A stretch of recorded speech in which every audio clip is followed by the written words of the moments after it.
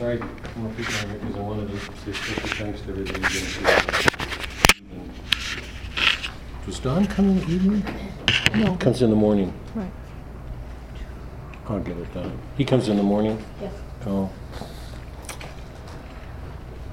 There are no announcements, nothing class business to take care of. Before we say our prayers, I hope you all got the message. I'm sorry again.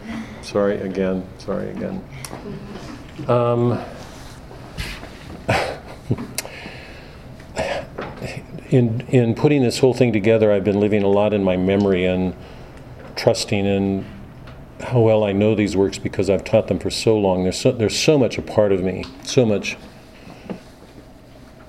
a part of me. I mean, these are living creatures for me. They're not characters in fictional works. I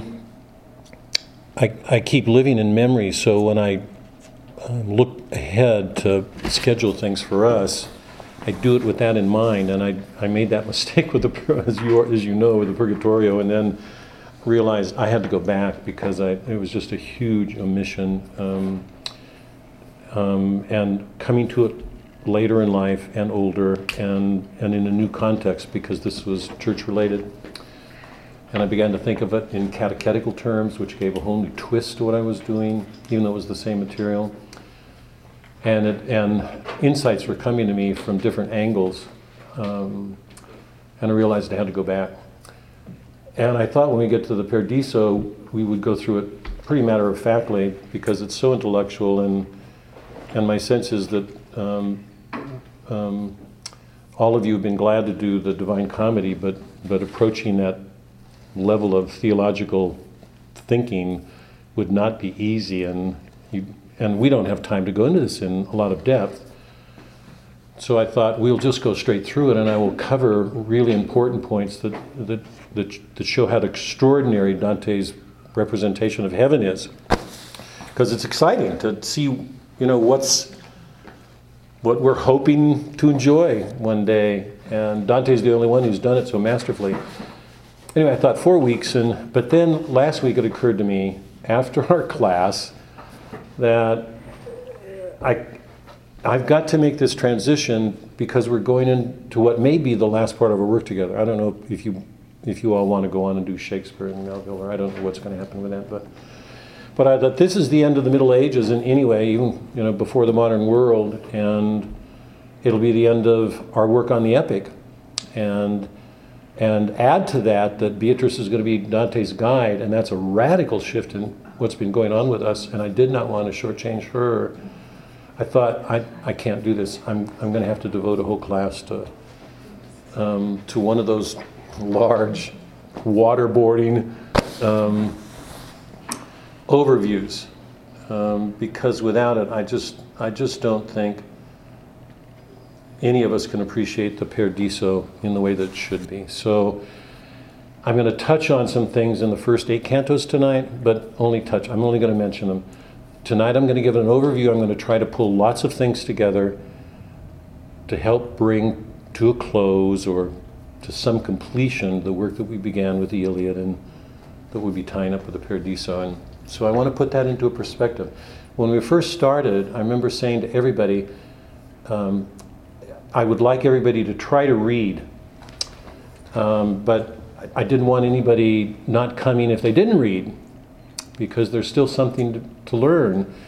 But I remember saying, because I believe it really, really deeply, if you read, you will get far more out of it. It's like I gave the example of the Eucharist. If Protestants won't know that. If you participate in the Eucharist and you're taking Christ in you, that participation changes your life, or should. Same thing with literature. The more fully we enter into the life of these works, the more we get out of them.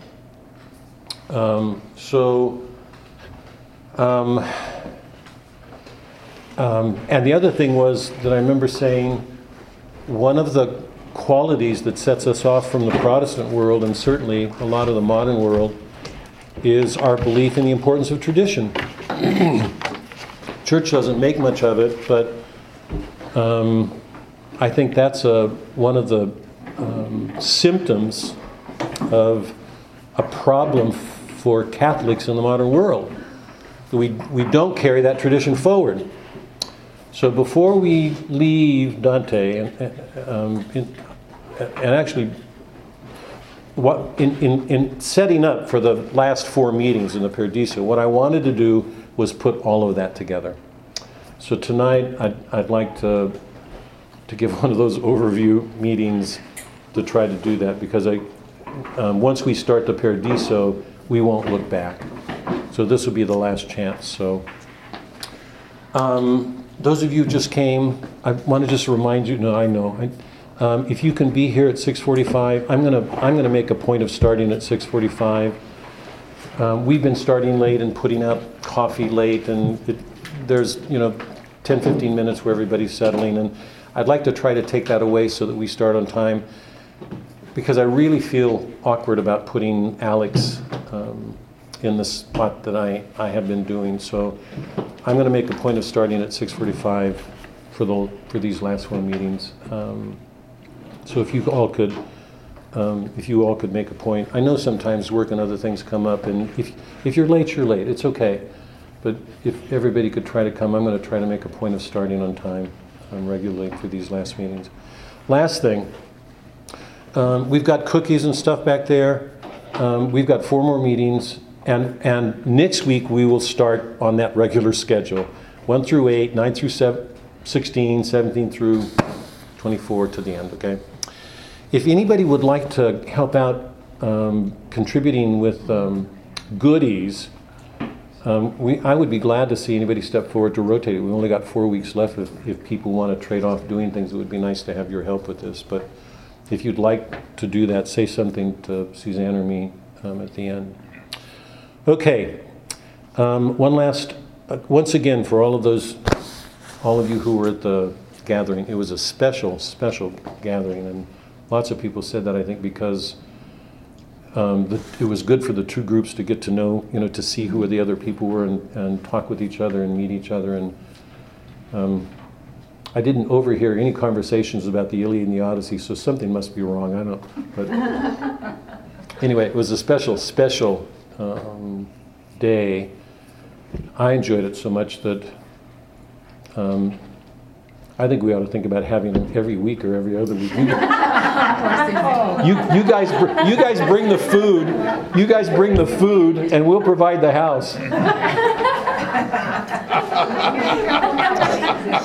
I'm going to hear it when I get home. I didn't check that out with Suzanne. You already know that. I can tell by looking over there. She had the look. Okay. Anybody? I've been meaning to ask Candy, how is Amy doing? Same. Same? Yeah. Yeah. Sorry to hear that. Anybody who wants to add anybody to our prayer list tonight? Sorry, I don't even. So my friend's mother died this morning. Her name's Donna. Say again? My friend's mother died this morning. Her name? Donna. Donna? Okay. Thanks. I have a friend that was in a car wreck. She and her husband were traveling to their home in New York, and he was killed. And she has a broken back and broken ribs, and she's in the Carlisle. They brought her from West Virginia here. What's her name? Terrible. Pat. Pat, and the husband's name? Rich. Pat and Rich. And? Donna. Help me, Doc, 'cause I'm not holding on to name, as you all know. Let's start. In the name of the Father, Son, Holy Spirit. Let that cross be marked on us.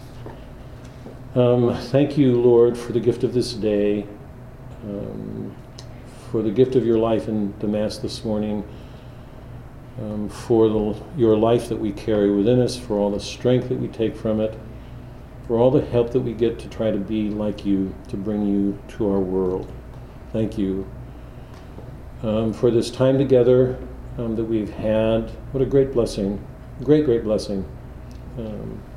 For sure for me and Suzanne to be able to do this. I ask a blessing on everybody here, particularly where there are burdens. All of us carry them. There's a story behind every one of us. marriages, family, friends. We live in a wounded condition, and you call us to you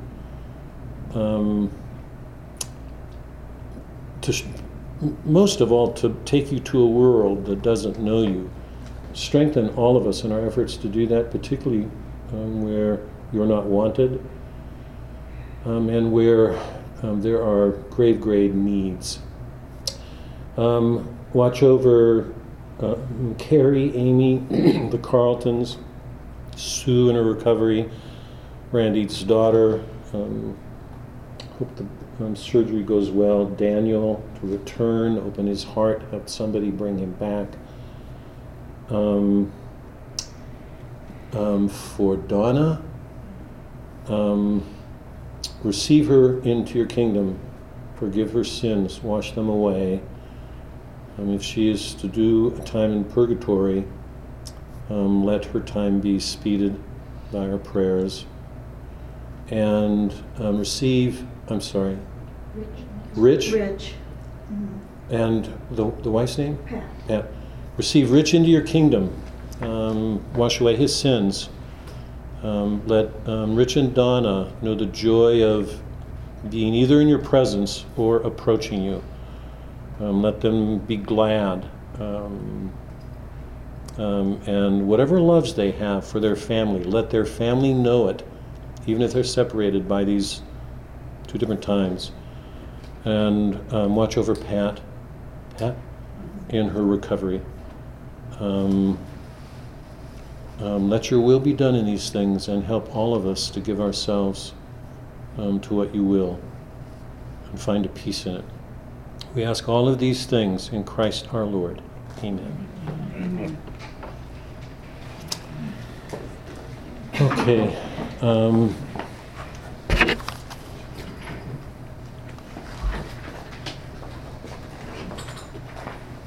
Okay, here goes. I don't know what's going to happen tonight. We'll see what happens here. Just a quick review of last week. Last week we dealt with that section when Dante and Virgil and Statius ascended to the earthly paradise and were greeted by Matilda. Remember, and I suggested that she's the natural, God-given image of the siren. The siren is an image of the succubus, the danger that we create for ourselves by wanting the world too much. And appropriately, I think she's figured in the image of a woman because of woman's beauty. And I know the modern world is all screwed up about that, but women by God's design have been given a beauty that's peculiar to them, and they had to pass through it. When we see Matilda, once again, it's an image of a woman, except in her case, she represents that unfallen condition where there are no temptations. The men are freed of their sins. So when they look on her, they see that original innocence that was present in everything in nature. And if you've read it, I'm trusting you all have, you know how beautiful those lines are when in those first cantos when they return to the earthly paradise. The leaves sing, the birds sing. You can hear a harmony in the wind. There's no variations in temperature or turbulence from storms. It's Eden as it once was before the fall. Let me just try to recover some of this because I want to try to stay in the text as much as I can before we leave it.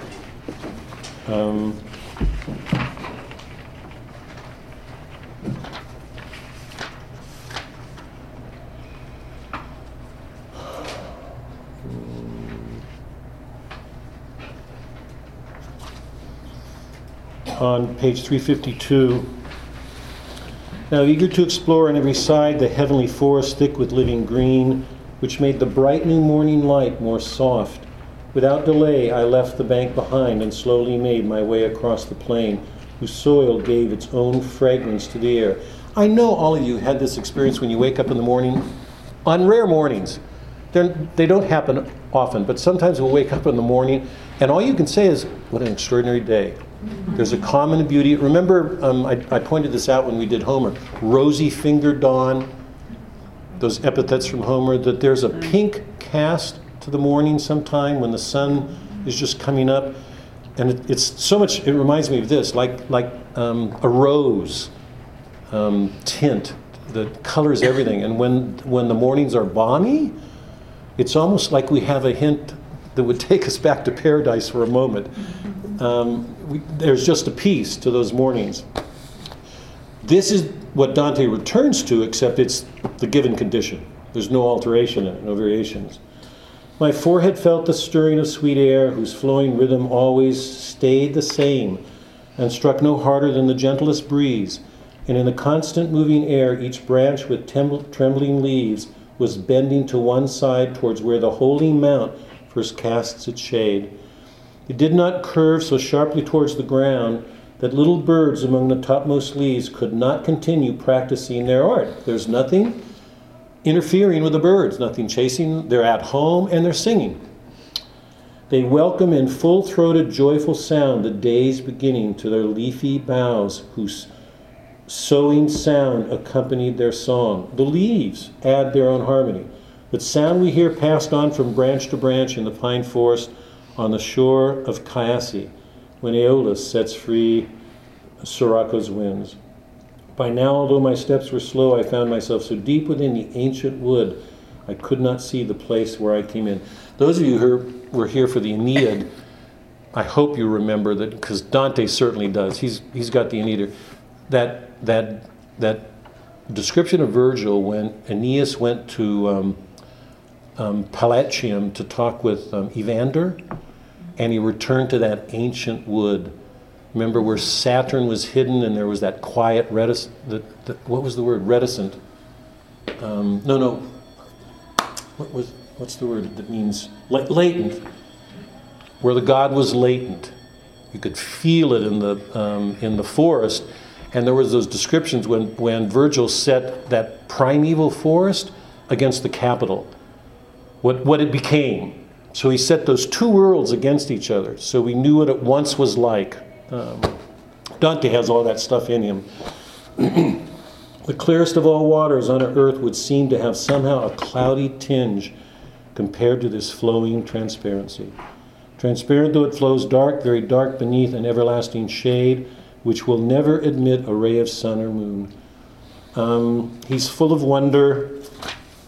On page 354, the men are across the stream from her, but they walk together in the same direction. And then she says, Matilda, the bottom of 354, this place is new to each of you, she said.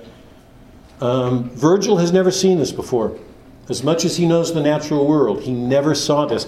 Although she will make a comment, the men will see, this was what all the ancient poets were struggling to try to capture. So in all the ancient poetry, we have this sense of a golden age that was lost. And the poets were the ones who had this deep sensitivity, this sense of it, and were trying to capture it in words. Now, it's here. And when that phrase is mentioned, the women, all the men look at each other because they know exactly what that means, and the women smile at it. So there was this beauty in paradise, unlike anything they'd known before. Last time we met, I walked through those passages where Beatrice approaches. I want to look at this again, just very briefly. Page 358. Matilda says, notice her words, my brother, look and listen. My brother and sister, that special relationship that we know from our church. Who knows that in the world? I mean, to my knowledge, there's nobody outside the world who can use those phrases that way. When a man and woman live together outside of a sexual relationship and are together as brother and sister. That's us. I know. I had you on my mind when I said that, even though I didn't. My brother, look and listen. Suddenly, a burst of incandescent cut the air, With one quick flash, it lit up all the woods. At first I thought it was a lightning flash, this burst of air, incandescent air. What can this be, I thought, and as I did, a gentle melody was drifting through the luminous atmosphere. The air is lighting up. What's approaching is this Beatrician pageant, yeah? Like a blazing light. What's leading it are the lights of the Holy Spirit, the gifts of the Holy Spirit. And then on 360, the procession is described in its parts. 360. And under that magnificence of heaven came 24 elders, 2 by 2, all of them wearing crowns of fleur-de-lis. They were singing. Go down a few. Following them there came 4 creatures wearing crowns of forest green. Each had 6 wings with feathers that were all covered with eyes, as if their vision was multiplied greatly. Covered with eyes. Were Argus still alive, his eyes would be exactly like all those. Reader, I cannot spend more verses now describing them, for I have other needs. He describes the griffin on page 361 at the bottom. There were 3 ladies circling the dance near the right wheel, and one was red, so red she hardly would be visible in fire. Second looked as if her flesh and bones were fashioned out of emerald. The third had all the whiteness of new fallen snow. Faith, hope, and charity. The 3 virtues, with the appropriate colors. Red, emerald, and white. Going over the top of 362. Besides the left wheel dancing festively were 4 more ladies dressed like in purple robes and led by one with 3 eyes in her head. Clearly that's prudence, wisdom. Because always in literature, you know, there's that image of that 3rd eye in the forehead symbolizing the spiritual vision that some special people have. Behind the dancing figures 3 and 4 there came 2 aged men differently dressed, but similar in bearings, that staid and grave. One wore the garments of a follower of great Hippocrates. That's Luke, the doctor, the writer of Acts. The other seemed to be his counterpart. He bore a sword so sharp, gleaming so bright, that I, though on the other bank, felt fear. That's Paul, the severity, the gravity of bringing that Jewish temper to the beginnings of Christianity to make clear exactly what was going on. Then I saw coming 4 of humble mien, and last of all an old man by himself who moved in his own dream, his face inspired. Peter, Paul, and James, those are the writers of the minor epistles. So the whole Bible, Old Testament and New Testament. Now why? What's Dante doing? And you know what happens next. Beatrice and Dante, I don't want to go through this because we've covered it, but she confronts him and shames him to such an extent that he's going to pass out on where was it? Sorry. On page 373 is that moment when Beatrice goes to the griffin, who is the image of Christ in his dual nature. She looks into the griffin's eyes and Dante looks into her, and there's that description that I read last time. And while my soul delighted and amazed was tasting of that food which satisfied and at the same time makes one hungrier.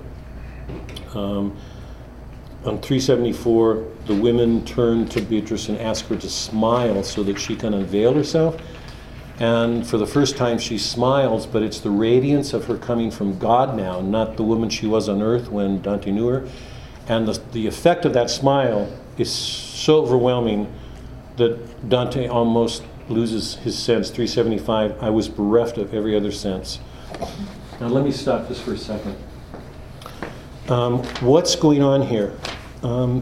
Some people see this Beatrician procession as an image of the Mass and an allegory of the Bible and its importance in bringing Christ to people and here to Dante. And I think there's that to it, but I think there's also something else. it can't be just an allegorical treatment of the writers of Scripture, the 24 elders of the Old Testament and the Gospel writers and the Epistle writers and Luke in the Acts. It's got to be the works themselves, because several of the writers are duplicated. Luke's going to be included in the Gospels, and he's going to be the writer of Acts, and John has that position too. I think what Dante is showing is that there's an allegorical element to this, that this represents the church. But I also think it represents this. It's Dante making clear to us not only that the men brought Christ to the world in these forms of revelation, but as things, they were Christ-bearing images themselves. I've been arguing from the beginning of this course that Christ is everywhere present in creation, if we could only see him. And Dante has to be doing something like that, given his way of looking at the world.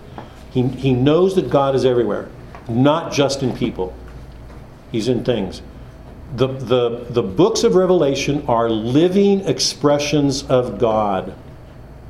So what Dante is showing us is, I think, the procession of the Mass. That Beatrice is leading the car with the griffin, or the griffin is taking it, to reveal Christ to Dante. And I think there's some sense in which we're meant to feel that all of this is to prepare Dante for what's about to take place, that he's going to go into the heavens. I think it's also a way of just holding before him what's been true all of his life. Because he would have been going to Mass all of his life, right? Time and space are different right now. Time and space are different right now. This is not time as we ordinarily know it. The entire prophetic history of the Judeo-Christian tradition is present before him at once, living. So it's a reminder that the fullness was always there, even if he experienced it day by day by day by day, or Sunday by Sunday by Sunday. It's another way of saying that the wholeness of God is always in front of us, if we would see it. I think that's one. The other is, as I said last time, that even though Dante's gone through his purgation, he's going to have a reckoning with Beatrice. And I spoke to that. Yeah, you were all, is everybody here? That, Karen, come up. Come on up here. You can't have all that food to yourself. I was trying not to make an entrance. What a pretty dress.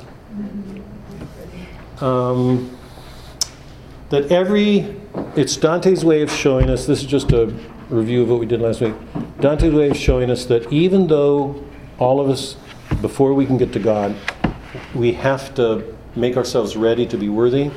So we have to repent our sins, we have to do away with them, whatever of lust or gluttony or avarice or wrath or envy or pride, whatever sin, we're going to have to take them on. That's what purgatory is. And as you know, I think that's what we're supposed to be doing every day of our lives anyway. But in addition to that, every one of us is going to have a reckoning with that special Christ bearer whom we betrayed in some special way, whoever that was. You already know it, what happens, because we went over this. Beatrice reminds him of what happened when she died. Remember that she said he should have loved her more. And instead of loving her more when she left the flesh, he turned to fleshly things, whatever that's to mean, the world and all of its whatever he did. Yeah, this is on page 368 at the bottom. So, and just in it, this is personal from me. It's always been interesting to me that in this personal reckoning, it was Beatrice, because Beatrice is the one who first awakened in Dante the sense of the Trinity in creation, in human beings. That he had this distinct experience of the Trinity in her.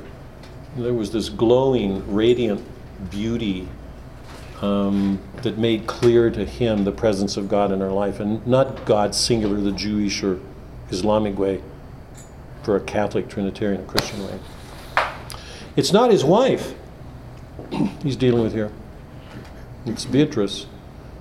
I don't know what it will be for most of it. My own sense, this is personal to me, but I may be wrong here, that most of us will have a reckoning with our spouses, for all of the whatever failures, betrayals, the little things that add up in our lifetime, in our families or marriages, that we will have something to answer for. But in here, it seems to me it goes beyond that, because in Beatrice, it wasn't the romantic love that led to a marriage. It was this divine love that awakened his faith and this great passion for beauty and for God and everything else. So we talked about Beatrice's severity.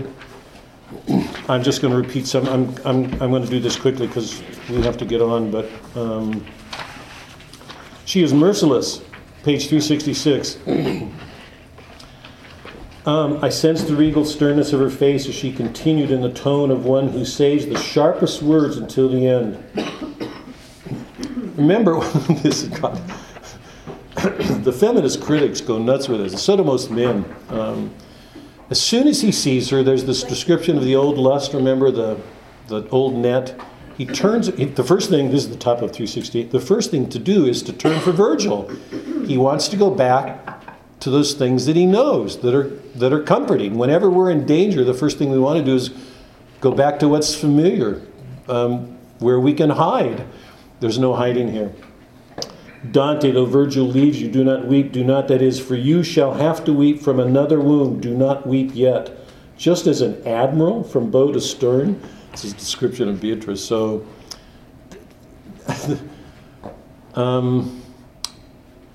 however you guys read this, it seems to me what we're meant to do here is to see this is that voice from God. This is a Christ bearer, that there's something severe because even if the sins have been atoned, and they have been, there is remember I said this last time, at the bottom of hell, there was fraud simple and fraud complex.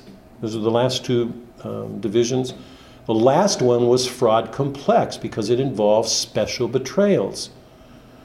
As we've seen everywhere in the Inferno and the Purgatorio, as we're going to see everywhere in the Paradiso, every canto, Christ is going to be present, even if he's not seen. He has been everywhere. The amazing thing about the Paradiso is it's going to show God is present in everything created. There is nothing that doesn't show him. That is not the way we look at things today, but that's the way it is there. So to not live aware that he is involved in everything going around is a blindness in our part. So she is really severe with him. Bottom of 366, yes, look at me, yes, I'm Beatrice. So you have at last deigned to climb. So you've condescended to come to us, have you? She's just not going to let up. He passes out. He gets taken through on page 372. The recognition of my guilt so stunned my heart, I fainted. What happened then is known only to her who was the cause of it. He gets dipped in the river of Lethe. All of his sins are washed away. When he comes out, he can't even recall them anymore. The women have fun with that. And then we get this second mask. The whole procession leaves, leaving Beatrice and Dante alone, and Statius in his own experience of it in some way. And what's described is this mask involving a tree. And the tree has puzzled lots of critics. What happens is that the crossbar to the car, the chariot, is linked to the tree, which was barren and dead. And as soon as it's linked, it begins to flower, to come to life again. And then immediately it's attacked on page 379. As moved the bird of love, who then swooped down and through the tree, tearing off newborn leaves, rending the bark, destroying all the blooms. Into the cradle of the glorious car, I saw a fox leap. And the fox is described as being empty, that the food it fed on had no nourishment. on 380, and then I saw the ground between the wheels opening up, a dragon issued forth, driving its tail up through the chariot. Let me just offer a couple of thoughts. What's the point? Well, I'm going to try to get to that, Marcy, in just a second. It's where I'm going.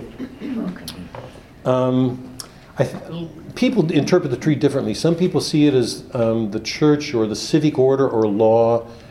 I think it more fully represents what's going on in the mask if we see it as the tree of good and evil, but also an image of all of nature. All of nature. Because if we don't see it that way, I think we miss something.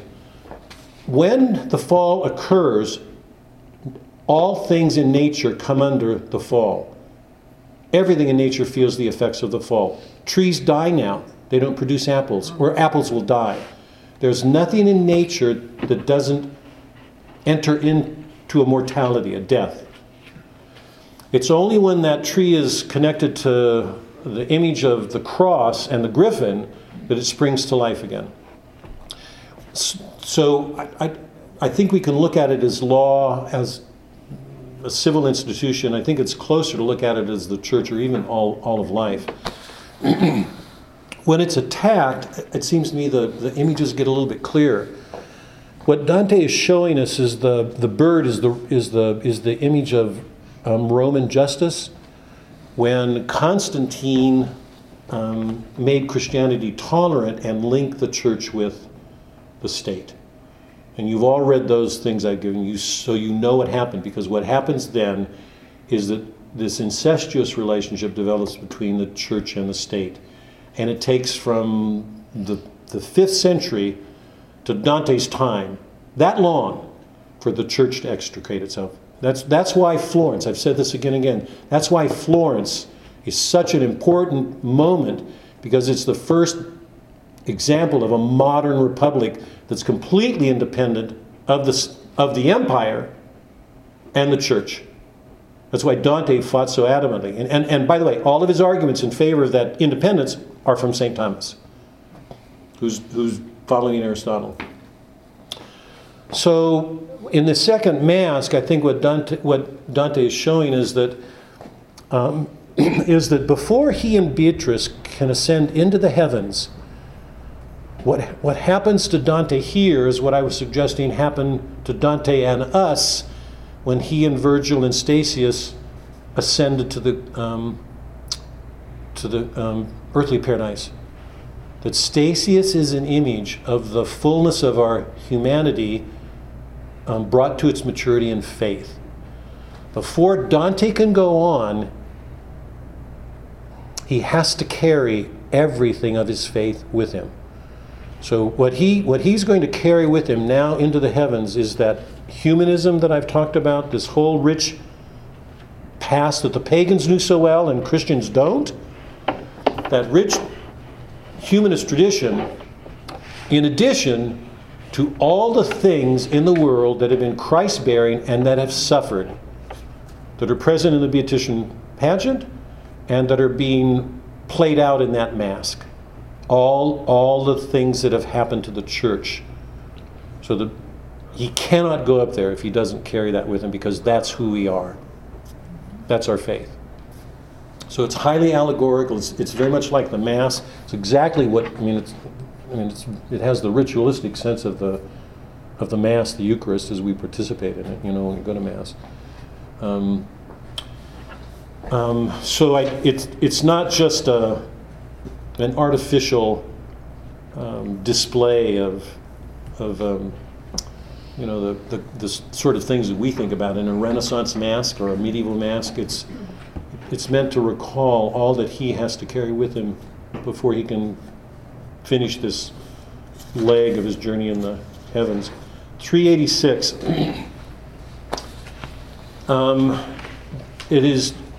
This is just the moment before he and Beatrice will ascend into the heavens. Beatrice turns to Matilda and says, "Ask Matilda to explain," and then the lovely lady spoke as though she felt she had to free herself from blame. This is Matilda. Beatrice is speaking to Matilda, and there's something in her tone that makes even Matilda feel as if she's got some guilt to deal with. So and if you remember from your reading of this, when she goes into the forest and Dante's got these questions on his mind and he won't ask them, she's scolding him. There's nothing that she says that's nice. So we've either got a shrew, or Dante's suggesting that too often in our faith we want to make Christ comfortable to us, and that there's something severe that we will always experience as severe so long as we're in this life, because we're separated from that holiness. The martyrs know it, the saints know it. So here at the very end, even Matilda, I've already made this clear to him, this and much more, and Leith, I'm sure, could not have washed away the memory. Then Beatrice, a more important thing perhaps, weighs on his mind, depriving him of memory and clouding his mind's eye. The two women are having fun. But here before us is the stream Eunoe. Now lead him there, and as your wont, revive his weakened powers in its flow. She will wash him in the Eunoe, which will revive all of his memories of his good deeds. So his memories of his bad deeds were washed away. He can't even recall his sins when he returns to Beatrice. He's not ashamed any longer. He doesn't carry that. And now his memory of good deeds. So imagine this is the beginning of a blessedness that's only going to increase as we move up into the heavens. The lovely lady took me by the hand and said to Statius as she moved ahead and with queenly modesty, and you come too. Reader, if I'd had space to write more words, I'd sing at least in part of that sweet draught which never could have satisfied my thirst. There it is again. Remember, I don't know if all of you were here last week, but when he looked at the griffin, that to me is one of the most extraordinary passages in all of literature. Because remember, Beatrice is looking into the griffin's eye, Dante's looking into her eyes, and what he sees is the changing nature of an unchanging figure. It's Christ in his dual nature. It satisfies him completely. Completely. The thirst he has is quenched, and it sets him on wanting more. Don't forget that, because he's saying it here. I'd sing at least in part that sweet draught which never could have satisfied my thirst. Remember, when he looks into the griffin, he describes it, just to repeat this one last time on page 373. And while my soul, delighted and amazed, was tasting of that food, was satisfied, and at the same time makes one hungrier. And I said last week, remember, most people have this sense of heaven as being static. It's a static condition. You get there and it's dull. I mean, who wouldn't rather read a Jane Austen novel than contemplate heaven? Because in Jane Austen novels, something happens. In heaven, nothing happens. It's a dull, boring place. I think we hear that so often from the world, or even from ourselves maybe. What Dante makes clear is whatever desire we have will be absolutely satisfied and set on for more, infinitely. Imagine that. Wrap your head around that dynamic. I can't even begin. I mean, imagine the people you'd want to. I hope to get to heaven to see Christ. But if I get there, I can't imagine not talking with Shakespeare, or Melville, or Dante. And I can't imagine you guys not wanting to talk with Dante either. Did Dr. Alexander really have this right in this? Or was he just in his head making this stuff up? I'm going to talk to St. Thomas, because I paid money for him. I'm going to tell him if I see him, I warned you. Get ready. Reader, if I had space to write more words, I'd sing at least in part of that sweet draught which never could have satisfied my thirst. But now I have completed every page planned for my poem's second canticle. I'm checked by the bridle of my art. He has to keep focused. He has to keep on his mind on what he's doing. Remember in Plato, what's our first business? To mind our own business, to be taking care of the things that we should be doing in whatever it is we're doing to make ourselves good. From those holiest waters I return to her reborn, A tree renewed, in bloom with newborn foliage, immaculate, eager to rise now, ready for the stars. So we've completed, isn't that amazing? We've completed the Inferno now, and we've completed Purgatorio. Let me breathe for a minute, because that's too much. Okay, congratulations.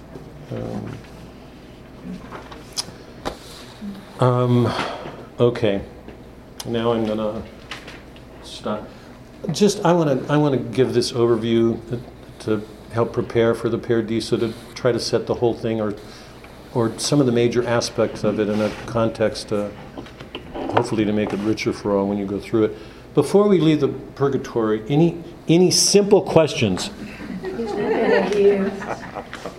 I'll let you off. I'll let you off. Yes. Does anybody have any questions? It's been a good work. No, isn't it Purgatorio? I mean, there's so much we can learn about what we can do with our own sins, and sort of be glad to have this help. I hope.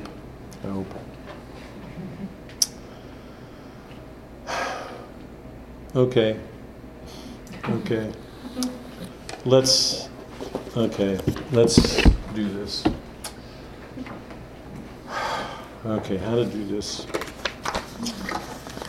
From the beginning, I have pressed this point that one of the things that distinguishes us in our faith from the rest of Christendom is the importance we give wholes and traditions. That it should be much easier for a Protestant to pick and choose passages in a Bible. We're asked not to do that. We're asked to read the whole Bible. That's why they cycle it through, so that over the course of our lifetime we're getting all of Scripture. Sad thing is that the Protestant reads the Bible a lot. So that in some ways I think they know the Bible better than we do. That's that's an indictment of us, I think, in some ways. But I've been saying that it's really important for us to read wholes. And one of the things that poetry gives us is wholes. That if we just take a part out of a poem, if we take one section out of the Iliad and don't see that section in light of the whole, we will misread it. When Dante gets to the upper levels of Purgatory, he says he came to cure his blindness.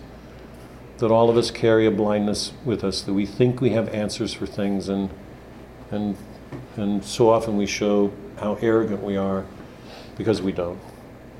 That there's so much more to see. So one of the things that I've been trying to stress from the beginning is that it's important to see these works in the light of the whole tradition. When we did the Iliad and the Odyssey, you saw that we could not read the Odyssey and understand it well if we had not read the Iliad, because the Iliad was everywhere in it. It was suffering from the effects of the war. People had died. They were remember when we began the Odyssey together, Telemachus went out in search of his father. He went to Pylos in Sparta, where Nestor and his wife were, and Menelaus and Helen. And there were disorders in their homes because they were carrying the wounds of the war with them. So all of the families that we see in the beginning of the Odyssey are in disorder. They're carrying the past with them. One of the things that the Odyssey is dealing with is not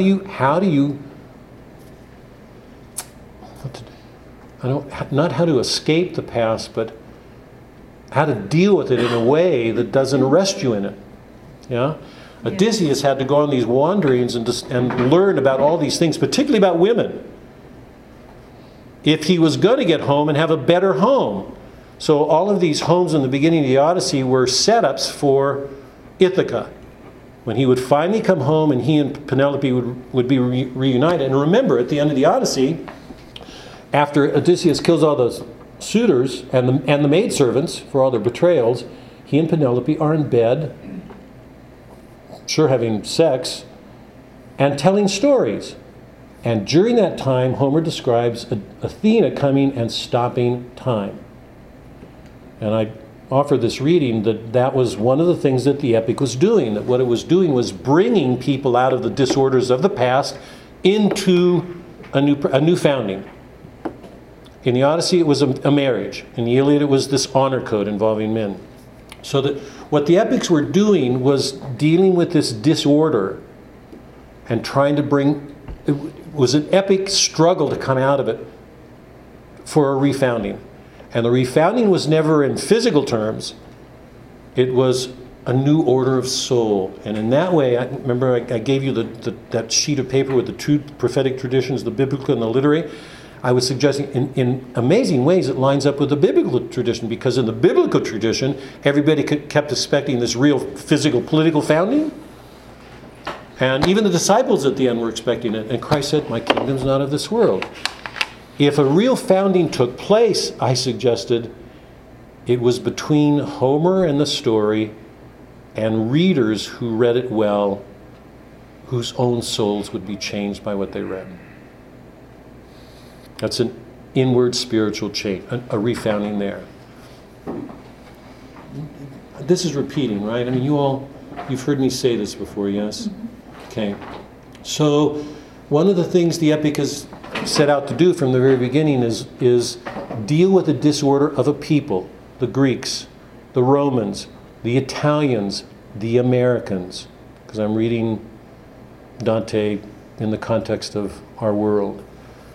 The epic poets are revealing the disorders that are peculiar to a people so that they can learn to see themselves as they are, to show how the gods are involved in their lives and trying to bring them out of that disorder.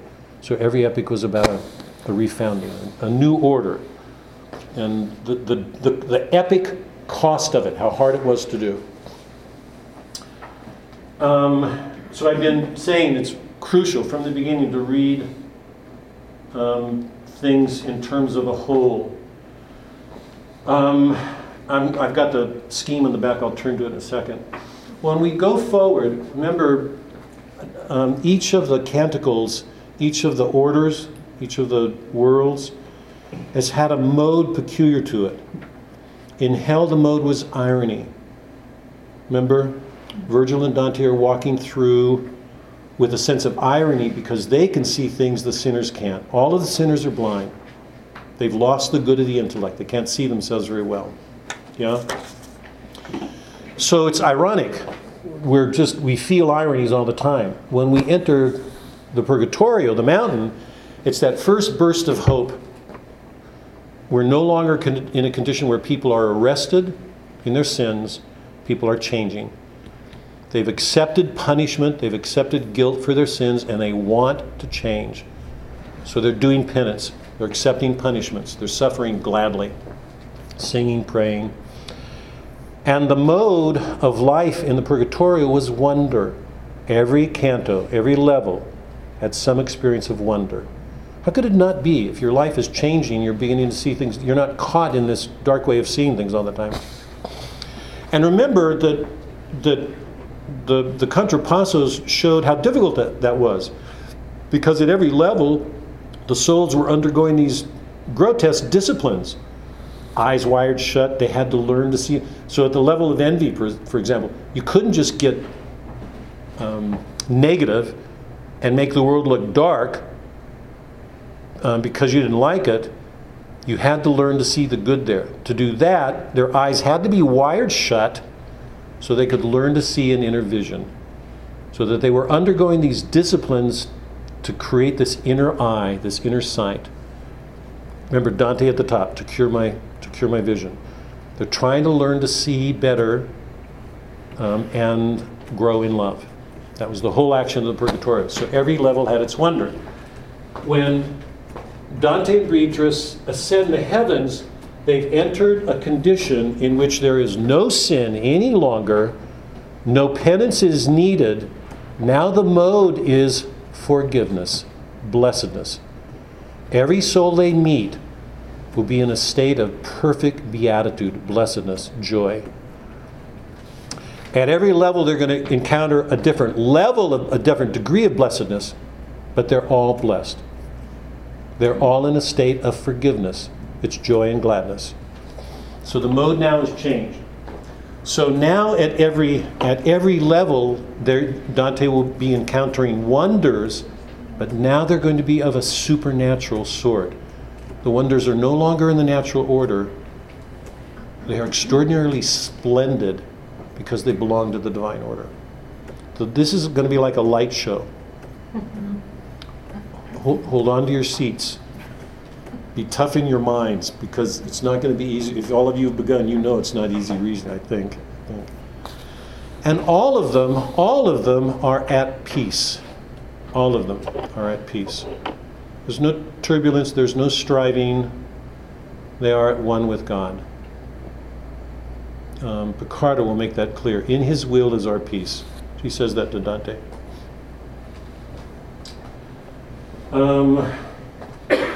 Why Beatrice?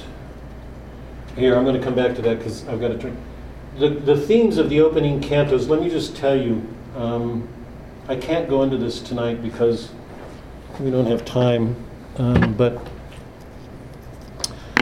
the great themes, when Dante and Beatrice set off for the heavens,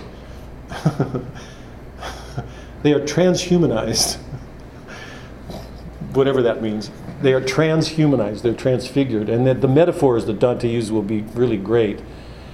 He and Beatrice he has a body, yeah? They're going to enter the moon, and Dante's going to ask this question, how can a body enter a body? You know, in this earth, bodies can't enter, they can't. I hope everybody's really clear on that. We can't occupy the same space. In our world, if somebody gets close to you, somebody goes, don't touch me. We're so private in our sense of our own space. Don't want anybody to intrude in our space. Dante is going to enter the moon. And he's going to start asking these questions about how can this be and what's happening. So the wonders aren't going to stop. So the first problem he faces seems scientific in nature. It's going to deal with the moon spots because they're entering the moon. And Dante's going to have these questions about these moon spots and what's going on because in his mind he's entering matter. Beatrice is going to give him an answer that I think is remarkable. It is, once again, we've seen this in all the epics. All the epics do this. He's giving us the most up-to-date argument on a matter of scientific inquiry. And he will explain that the people who believe that the moon spots are explained by their rarity or density are mistaken. And he gives a reason why. Now that may seem, hold on a minute. On the next planet, he will encounter Picard and Constance, and will talk with them about their having incompletely lived up to their vows in religious orders. They were all committed to the religious life and ended up breaking their vows. They're in heaven. But they talk to him about that fact, what it means for us to break our promises. In the next heaven, he will see the eagle of justice, give a quick outline again of God's justice in the world.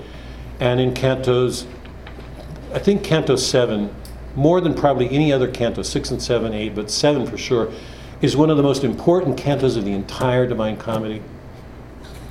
Dante's going to hear this quote about the Temple of Jerusalem being destroyed and how that was an act of justice against the Jews. And Dante wants to know how a just act can be justly punished. Beatrice's answer to that, to me, was one of the most revealing truths about the crucifixion that I've ever read. And then what follows that is this account of divine providence in Canto 7, where we get this explanation of why God had to take on our sins. So in the opening cantos, Dante's going to touch on what seems like a great variety of things: moonspots, vows, justice. Those are the dominant themes in those opening cantos. And let me just say this without going into it, because it's going to take some time. What connects them together is Christ. So let me throw this out to you guys. When we began this thing, I think the underlying thing in the monitor, you know, literature's prophecy, to see if we can find Christ where ordinarily we don't see him, or something like that, whatever that phrase was that I wrote. I want to leave you guys with a challenge. That's what you wrote. Thanks, Maurice. It's just to find Christ where ordinarily we don't see him. I don't want to, but thanks. Here's my challenge to you guys. Take those 3 topics, because those are the focus topics of those opening cantos, and see if you can find Christ in them. How's that? I'm going to give you guys all a test next week. If he comes in, anyone going to be here? I don't know. Okay, we're going to see who's really tough next week. We're having no, I'm kidding. But I'd like to throw that challenge at you guys. See if you can read those cantos and see what the connection is. The Paradiso opens. This is a key. I shouldn't be helping you guys. I should leave you on your own. Sink or swim. When our 4th son was born, I took John. We were at a college where there was a swimming pool, and during summers we would go to the lake, and I would toss my sons in to get them learning how to swim. Suzanne would look at me with horror, and Thomas was our first son, and had a real hard time. He was very frightened of the water, and we had to get close to the edge, and to make it easier for him. I could take Jonathan out into the deep and just drop him, and he would come up laughing. It just was the way he was. I'm throwing you guys in on this one. You ready? Here's the opening. The glory of the one who moves all things penetrates all the universe, reflecting in one part more and another less. He will say that again and again. In one form or another, he will keep saying, God is everywhere, present in one form or another. And let me just leave it that way until we meet. But I'd like to just challenge you a little bit here. Take a look at those different themes and see if you can put the connection together, how they're connected in Christ. Because if you can do that, you're fulfilling what we set out to do as a group. The argument was, if in the beginning was the Word, and the Word was, and Word was out, and then all things were made in the beginning. John, how does the opening of John go? The Word. Huh? Say it. Well, Tracy, say it. I think it says in the beginning there was the Word, and the Word was something. Yeah. Here's about it. He's the means of creation. Do you have it, Candy? We can have it, yeah. Can you read it?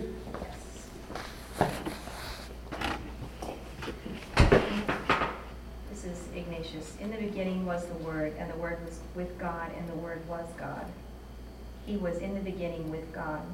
All things were made through him, There. and without him was not anything made that was made. Okay, just stop. Everybody, read it again, please, and hold on to it, everybody. In the beginning was the Word, and the Word was with God, and the Word was God. He was in the beginning with God. All things were made through him, and without him was not anything made that was made. If that's true, and our belief is it's revelation, it's from God. If it's true, it means there's nothing in creation that doesn't show Christ. Is that clear? I mean, that should be obvious, yeah? Yep. There's nothing in creation that doesn't reveal Christ. We live in a scientific world that has distanced us from it so that we look at things in terms of quantity, mathematical abstractions, not in terms of a person present or a creator. The opening lines I just read to you.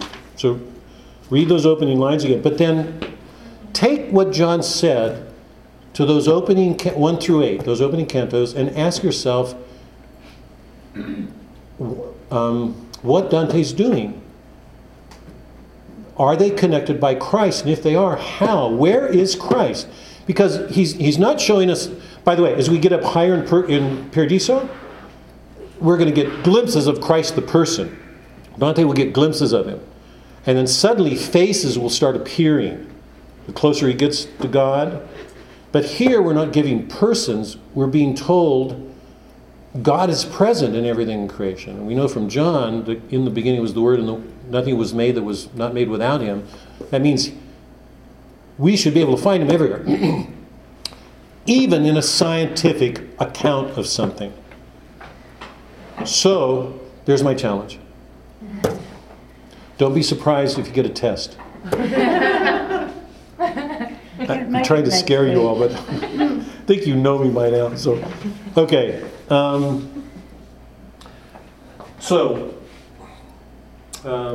Those are the opening themes of the Paradiso. I'm going to go back. Wait, one more thing. Here we are. This is the scheme of the Paradiso. This scheme is a representation, just a brief, sketchy representation of the Ptolemaic scheme of the universe. You all know it, yeah? According to that scheme, going back to Ptolemy, the Earth was at the center of the universe with all of the planets revolving around it. And part of the evidence for that vision of things was because we saw the sun rising and setting. And if you're saving the appearances, that was the term Aristotle and others of the ancient world used. If you're saving the appearances, you're trying to account for that. So we still use that language, right? That Ptolemaic language. Sun rises, it sets. Even though we know it doesn't, right? It's not right. It's not going around us. But it appears that way in the rotations, okay? So we still use that, the saving of the appearances. We try to account for the way things appear, and we give a reason for them. Right? So this was the Ptolemaic scheme with the planets revolving around the Earth. And I want to interject something here because I hope it will make more sense of where we are and what's going to happen almost immediately. It's already brewing in the Renaissance with Copernicus. The things are in motion. The seeds are planted. Aristotle's been recovered. Plato will have no place in the scientific scheme of things because of his view of material causes. He looks down on material causes. Aristotle doesn't. Aristotle's recovered, and a scientific way of looking at things is recovered. So the seeds are being prepared for Copernicus, who's just a little ways off, who will suddenly throw all of this over and make it clear to us that the sun's in the center of the universe with the planets revolving around it. That's the Copernican view, and that's the beginning of the Renaissance with Shakespeare and everybody that follows afterwards. Now here's something really important to think about. This is just amazing. I want you guys to get some sense of this because it'll make a difference in your reading. Think about this. According to the Ptolemaic view, or let's call it the Homeric and Virgilian view, everything... did I leave the moon out? What did I... Mm-hmm. Yeah. My scheme. God. Everything from the moon down... Yeah, it should... Everything from the moon down, according to the pre-scientific, the, say, Ptolemaic view, was a world of change, what the Renaissance people call a world of change, mutability. Things were constantly in flux, and they were subject to death. Yeah? Things come into being, they grow, they die. Now, think about this. This is an amazing thing to me. They understood, because they lived on an earth in which trees grew up, they flourished, they produced fruit, they died. Human beings came into existence, they passed. One of the great questions for the philosophers, how did things come into being? How can something come into being that didn't exist before? One of the great questions of the philosophers, the pre-Socratics, all had to wrestle with that. And they came up with this notion of being. I don't want to get there, but they all wrestled with this question. And the belief was that everything from the moon down was this world of shadowy flux, change, mutability, death. And everything in the heavens was immutable, unchangeable. Yeah? permanent. Think about this. This is amazing. How do they account for it? Those are the realms of the gods, who are eternal. They belong to an unchanging world. So even in the early imagination, the Greeks and the Romans are trying to give an account for the appearances of things that squares with their experiences. You all following? Is that clear? Is that clear? Okay. Now think about this. Now, according to that, according to any scientific view, that means man can't know himself. He's constantly changing. There's nothing permanent about him. He can't be known. So the only way to know him is through the poets. And you see what we've learned from the poets. I mean, those of you who've been here and the poets have a lot to teach us, I think. When Copernicus comes into the world and he says the sun, watch what happens. Here's the sun, and the planets are around, and the earth now takes its place among the planets. What happens to our conception of man? Because now that he's a part of this revolving, constant world, a part of the constancies of nature, he can be known. So two things happen in the Renaissance. The whole Ptolemaic view gets thrown over. It's a time of tremendous upheaval. There's metaphysical questioning. That's the Renaissance. It's a time of questioning the metaphysics of everything. And it leaves everybody in this profound doubt. It's one of Shakespeare's great things. But the other side of that is now man can be known. So it happens from the Renaissance. Forward is the development of the sciences until we get to today. Is that clear? Yeah. Let me stop for a second because I'm going through this really fast. It's a sort of remarkable thing to look at these worldviews and how they develop and the different ways we have of trying to arrive at explanations for our human experiences. And Candy, do you have something? No? We're still trying. It's a process. We're still trying to understand. Yeah. The problem with the modern world is I think science has got the final answer. When if you look at sciences are always, they're residual. They're always leaving things behind. They're always changing. The science is never in a final state. Well, that's why geology, though, is such a dynamic science, and why it should be. It leads, for most people it is. Yeah. It leads you into basically, one of the reasons I went there was to answer some of these questions, and quite frankly, you realize why things are the way they are, and how they got that way, and what the influence is, and there are attempts at explaining things that can't be explained. Yeah. Okay, so is everybody clear? The subject of the epics, in an interesting way, if we look at it quasi-scientifically, if I can use that, is that everything from the moon down is a realm of shade, Plato's cave, where things are in flux and changing. It's only by entering a world of unchanging things that we can begin to know ultimate explanations of things. So the early poets in their poetry are, in some sense, attempting to explain our human condition, right from the beginning. At Dante's time, he's still under a Ptolemaic scheme. He and Beatrice now are going to leave the earth, enter into the heavens, to the moon. This is the sublunar. This is a world of change and flux. And from there, they're going to enter the heaven of unchanging divine realities. And what's going to happen then is Beatrice is going to be able to present to him things Virgil never could. So reason is still very much to the forefront. But Beatrice is going to be able to bring things to his reason that now have a divine origin, something Virgil could never have brought to him. Is that clear? Mm-hmm. So we are entering into a completely different phase, a different mode, a different state of being beyond the world that we know it in some ways, even though we're still in the heavens. We're in the natural order as we know it. Supernatural things are going to be revealed to Dante. Okay. Now why Beatrice? Why Beatrice? But let me I want to go back for a moment. But I want this question hanging over everybody. Why this?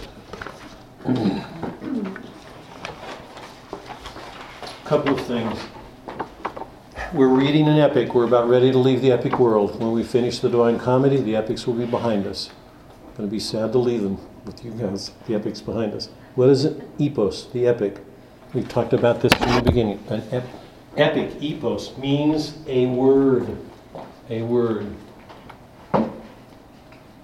I suggested at the upper reaches of Purgatorio what Dante was doing with all of those poets, because what he was doing was bringing a word.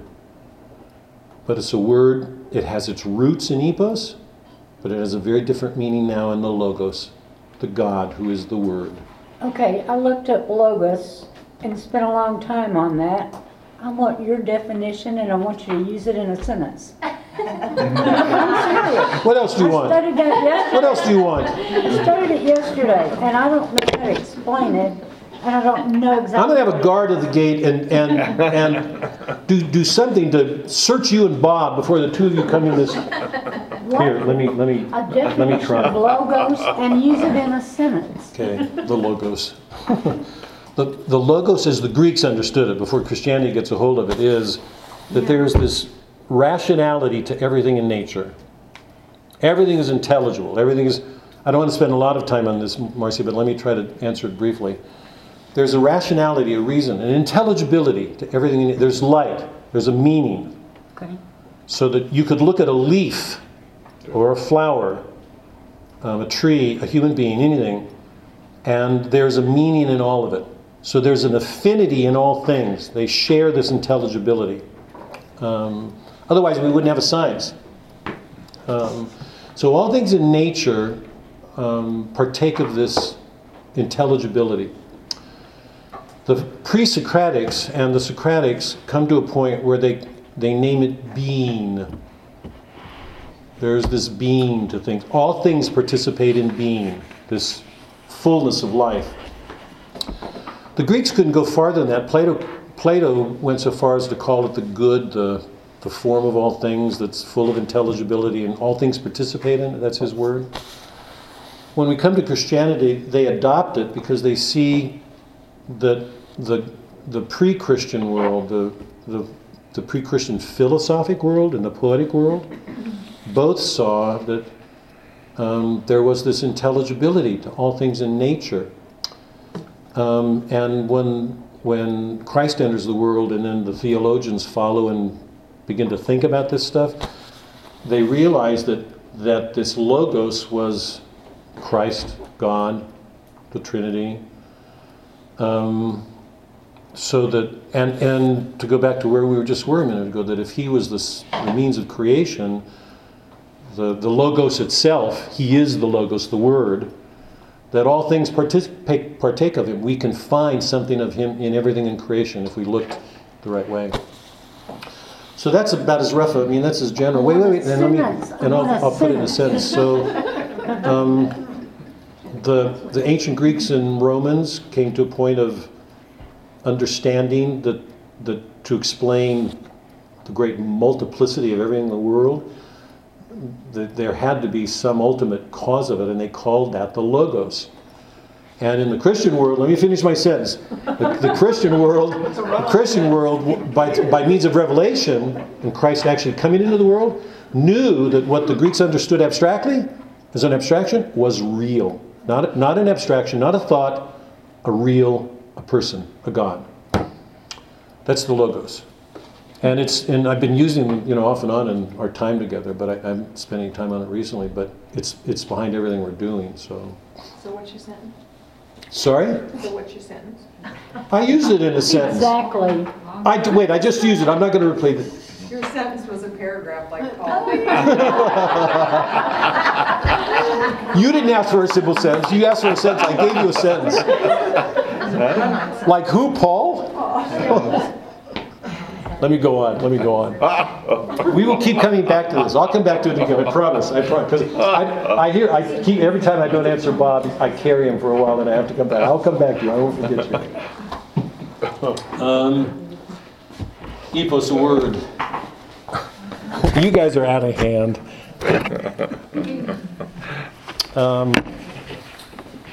But one of the characteristics of the epic is that it's a word. And remember, from the beginning, I said there was the sense from the beginning that by epos, a word, the Greeks also meant a divine word.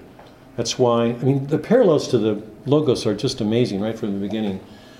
That's why when Homer began the Iliad, or Virgil begins the Aeneid, they invoke the gods.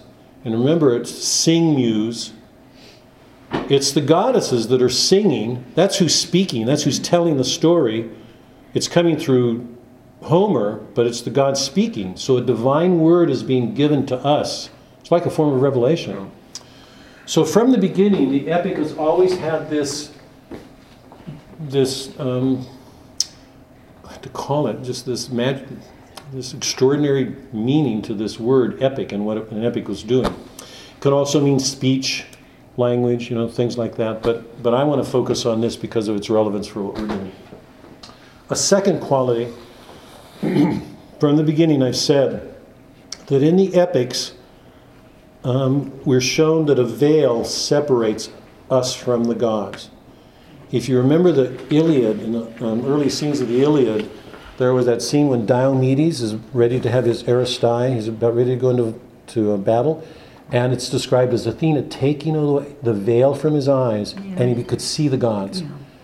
He could see them fighting. In the Aeneid, even better, there's that moment when Aeneas is in the city hysterical because the Greeks have invaded the city, and the veil is taken away by Venus, and he sees the gods are destroying the city. It's a profound moment. And we're given to believe, we're shown that at certain instances, humans are allowed that sight, just like the prophets.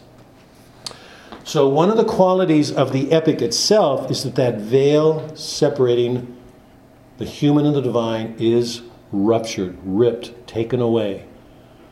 So that the entire story shows the interaction of the divine order in the human. What's going on in Dante's world? Exactly the same thing, except it's no longer the gods, it's the divine agency entering the world through hell. Mary goes to get Lucia goes to get Beatrice, Virgil. Now he's with Beatrice, and where's he going? And we learn here when he meets her, Dante was damned. She has those words where she said, I was crying for him. And I sent Virgil to get him because he was lost. And I didn't read that scene tonight. I think I did last time. So one of the characteristics of the epic is that it removes this veil between us and the divine order. It shows the gods interacting. That's one of the qualities of the epic. A third quality. The epic is characterized by a metaphysical extension of time and space. It deepens the imagination of man and forces us to accommodate a larger field of vision.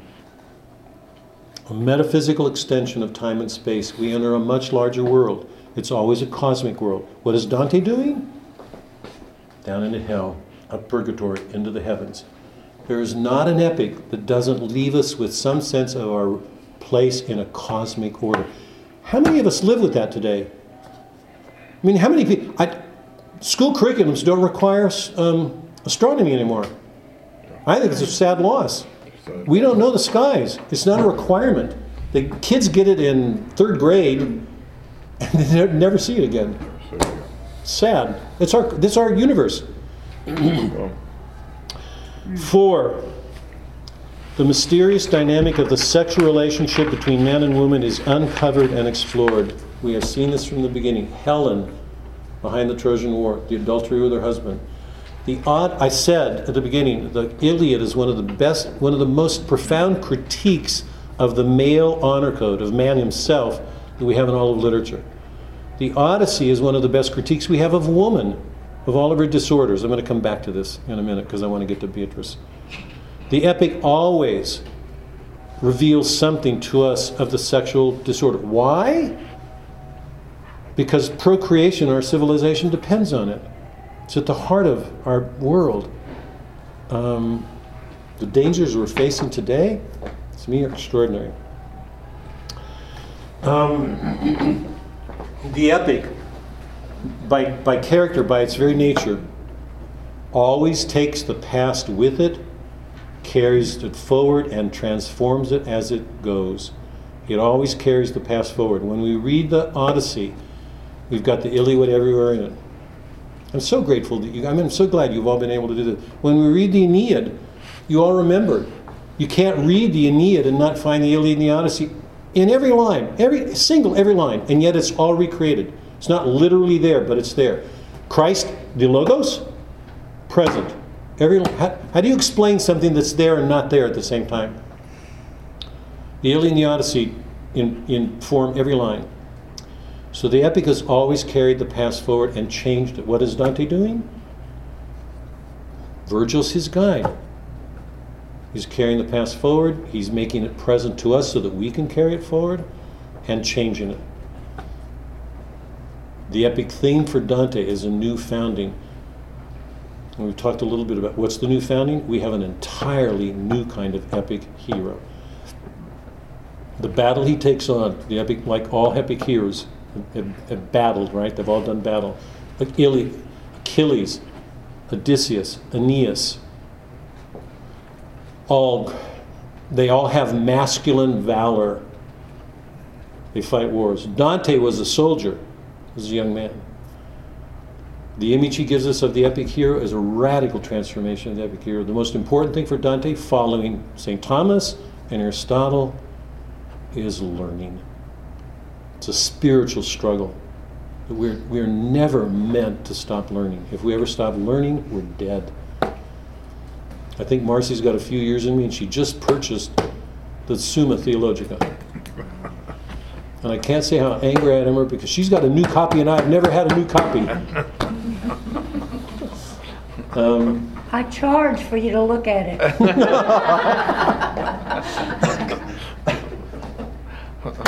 And the Parousia, the last quality. I've suggested from the beginning that the epic is always taking us out of the past and bringing us into the present, and that in that ways it resembles the Parousia, the second coming. The return of the king has been the dominant theme through every epic. Achilles returns to battle. Odysseus returns home. Aeneas returns to his home, even though he didn't know it. He was going back to ancient origins. And he returns as a king and brings unity to Italy. It's the founding of Rome, the eternal city. So in some amazing ways, every one of these epics has intimated Christ, has in some ways had some sense of this king that was going to come. Okay, why Beatrice? Why Beatrice? Why a woman? And why not his wife? Because Beatrice was the image of the Trinity for him. He fell in love with her. She died. Yes. He married, but she was the first image of the Trinity, so it was a religious, mystical experience. Let me. I want to. I'm a little bit at sea here because I'm not even sure that I can answer this well, but I believe it's profound, and I think it's something we're supposed to be taking seriously. We've only got about 5 minutes, so. There are few examples in ancient literature of a woman being given the position that Beatrice is in the Divine Comedy. One of the more important occurs in Plato's Symposium. In the Symposium, it's a gathering of philosophers and poets to talk about love. And when it comes time for Socrates to give his definition of love, the definition he gives was given to him by a woman called Diotima. So we never see that in any of the Socratic dialogues. None of them. No woman is given that kind of importance. And we learned from Socrates that Diotimus taught him that love, and I'll give you this definition, it's hers from the Symposium. Love is a begetting on the beautiful. It's a begetting, something being brought to life on the beautiful. Love is awakened by beauty. Plato will ultimately call that goodness, but we know that goodness and beauty are the same thing. I hope that's clear to everybody. Look on Christ's face. I mean, I can't imagine anybody imagining that without seeing, that's goodness itself, but can you imagine looking at it without seeing beauty itself, far beyond anything we could ever imagine from the beautiful things that we know on earth? What awakens desire is the beauty of things. And Dante says that love is begotten on the beautiful, on what's beautiful. One of the effects, one of the forms that takes is poetry. Poetry is a begetting, begotten on the beautiful. That the poet sees a beauty to something, a goodness to something that he has to incarnate.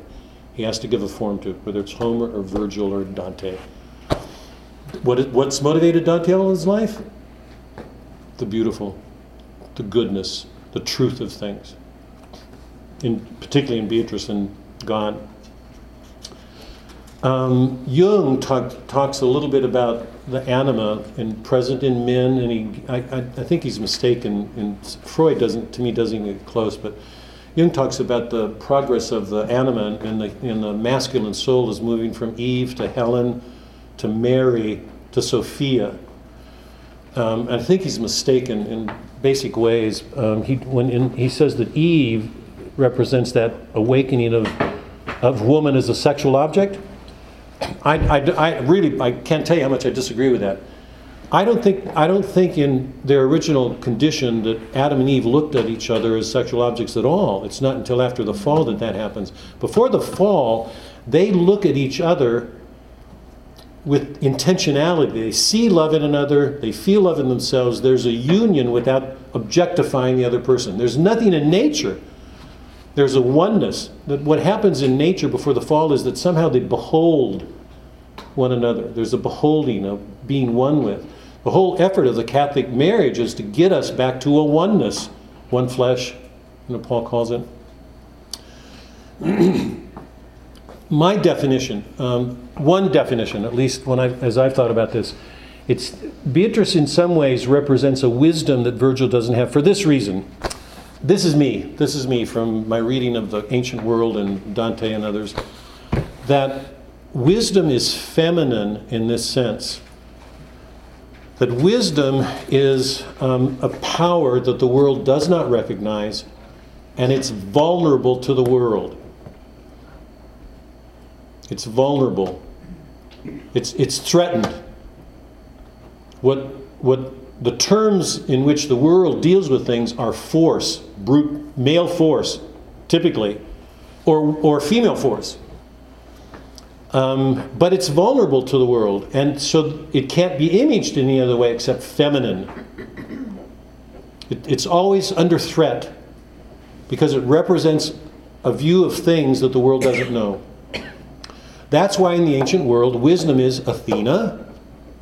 It's the feminine figures, not the men. Zeus is wise and everything, but Athena is the image of wisdom, and she's the only figure in the Greek pantheon.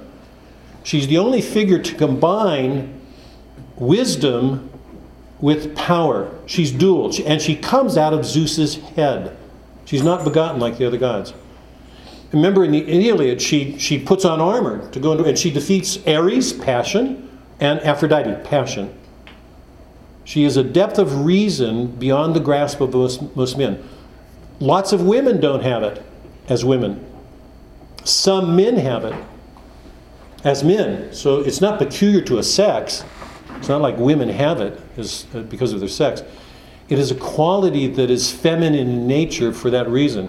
To the extent that women give themselves to the world, I'd say they're at risk of losing it. To the extent that men do, they lose it.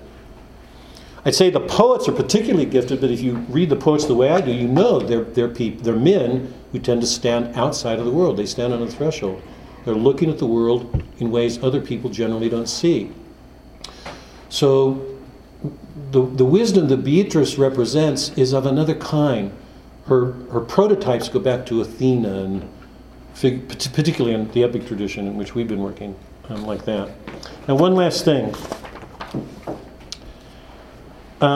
If we go back to the Odyssey, you remember that the Odyssey is one of the first serious critiques of women that we have in our literature. When Odysseus goes into the underworld, none of the queens remember their husbands. They remember their flowers, their artifacts, the things that they did with their houses. They don't remember their husbands. None of them. And we've seen that most of the female archetype figures that Odysseus meets on the way, the feminine, are violent or potentially violent. The sirens, the Laestrygone's woman, who has all the violence surrounding her, all the power. Calypso, the word. Remember, she's the one who keeps Odysseus bound for 8 years. Calypso means to hide. She and Circe represent something possessive in woman. Something in woman wants to keep a man for herself. That if Odysseus does not learn to deal with those things in a woman, he will not get home to his marriage. So it's one of the most extraordinary critiques about the sexual relationship between men and women we have in our literature. And I suggested then that women take a variety of forms. They are, hold on. Sorry. Oh, I can't remember, but they are temptresses, guides, voracious eaters, and goals, the end. So women play a variety of roles. We see a variety of aspects in the feminine revealed in the epic. And one of the important things that we see in the Odyssey that I think point towards the Divine Comedy here is this. And they're also promise with Nausicaa. Remember the youthful feminine promise? So goal, threat, devourer, promise, goal itself, the final goal. Penelope is the epitome of the feminine. She has contained in her all of the feminine disorders mentioned above to disordered men, men whose lusts give women inordinate powers, like the siren. When a man wants a woman more than he should, he gives her a power over himself that he will pay for. Penelope is the epitome of the feminine. She contains all of the disorders to disordered men, men whose lusts give women inordinate powers. They are present in conspicuous ways in Clytemnestra and Helen to the suitors as an image of feminine beauty and sexuality. Penelope is an overpowering temptation, an object to be used to gratify their lusts as well as their craving for power. To them, as lawless men, she is death. They're all going to die. To them, as lawless men, she's death. To Odysseus, the virtuous man who's learned restraint, she is beautiful, faithful, pious, modest, wise, clever, respected, and loved. She is a trial to him for 20 years, helper, temptress, goal. She is finally fulfillment at the very end. What does this have to do with Beatrice? I think Beatrice takes all of those things but moves them in the dimension of a divine order, because now she is, what's the word I've been using? She is a Christ bearer. So she has all of those qualities and a severity that Penelope doesn't even get close to. And one other thing, in place of an end, which Penelope is to Odysseus, she is an intermediate end. She knows that she's there to serve Christ. She is not there for herself. So she has none of the temptations to selfishness that we've seen in the women earlier. She is there to help Dante get to Christ. That's her goal. So she's taking him beyond herself. She is guide. So the woman that's about to pick up the journey of Dante carries all those things that we've been seeing in the woman and now brings something of Christ to them. She is wisdom, she is virtue, she is servant. She's going to help Dante realize his end. And remember, this is a new epic hero. This is kind. It's crucial that he learn everything so that he can bring everything back to us so that we can learn. That's his job. Okay. Sorry. Wish we had time for questions, but I want to. Is this okay? Okay. No, she got it off the internet. Yeah, I if you want me to make you one, sure. Because it helps the reading. Yeah, I'll bring you one. Okay, thank you. Or we, you know, here, you got that. Oh, yeah, you can take his. Here, Yeah. and I'll There you go. Take make his. that.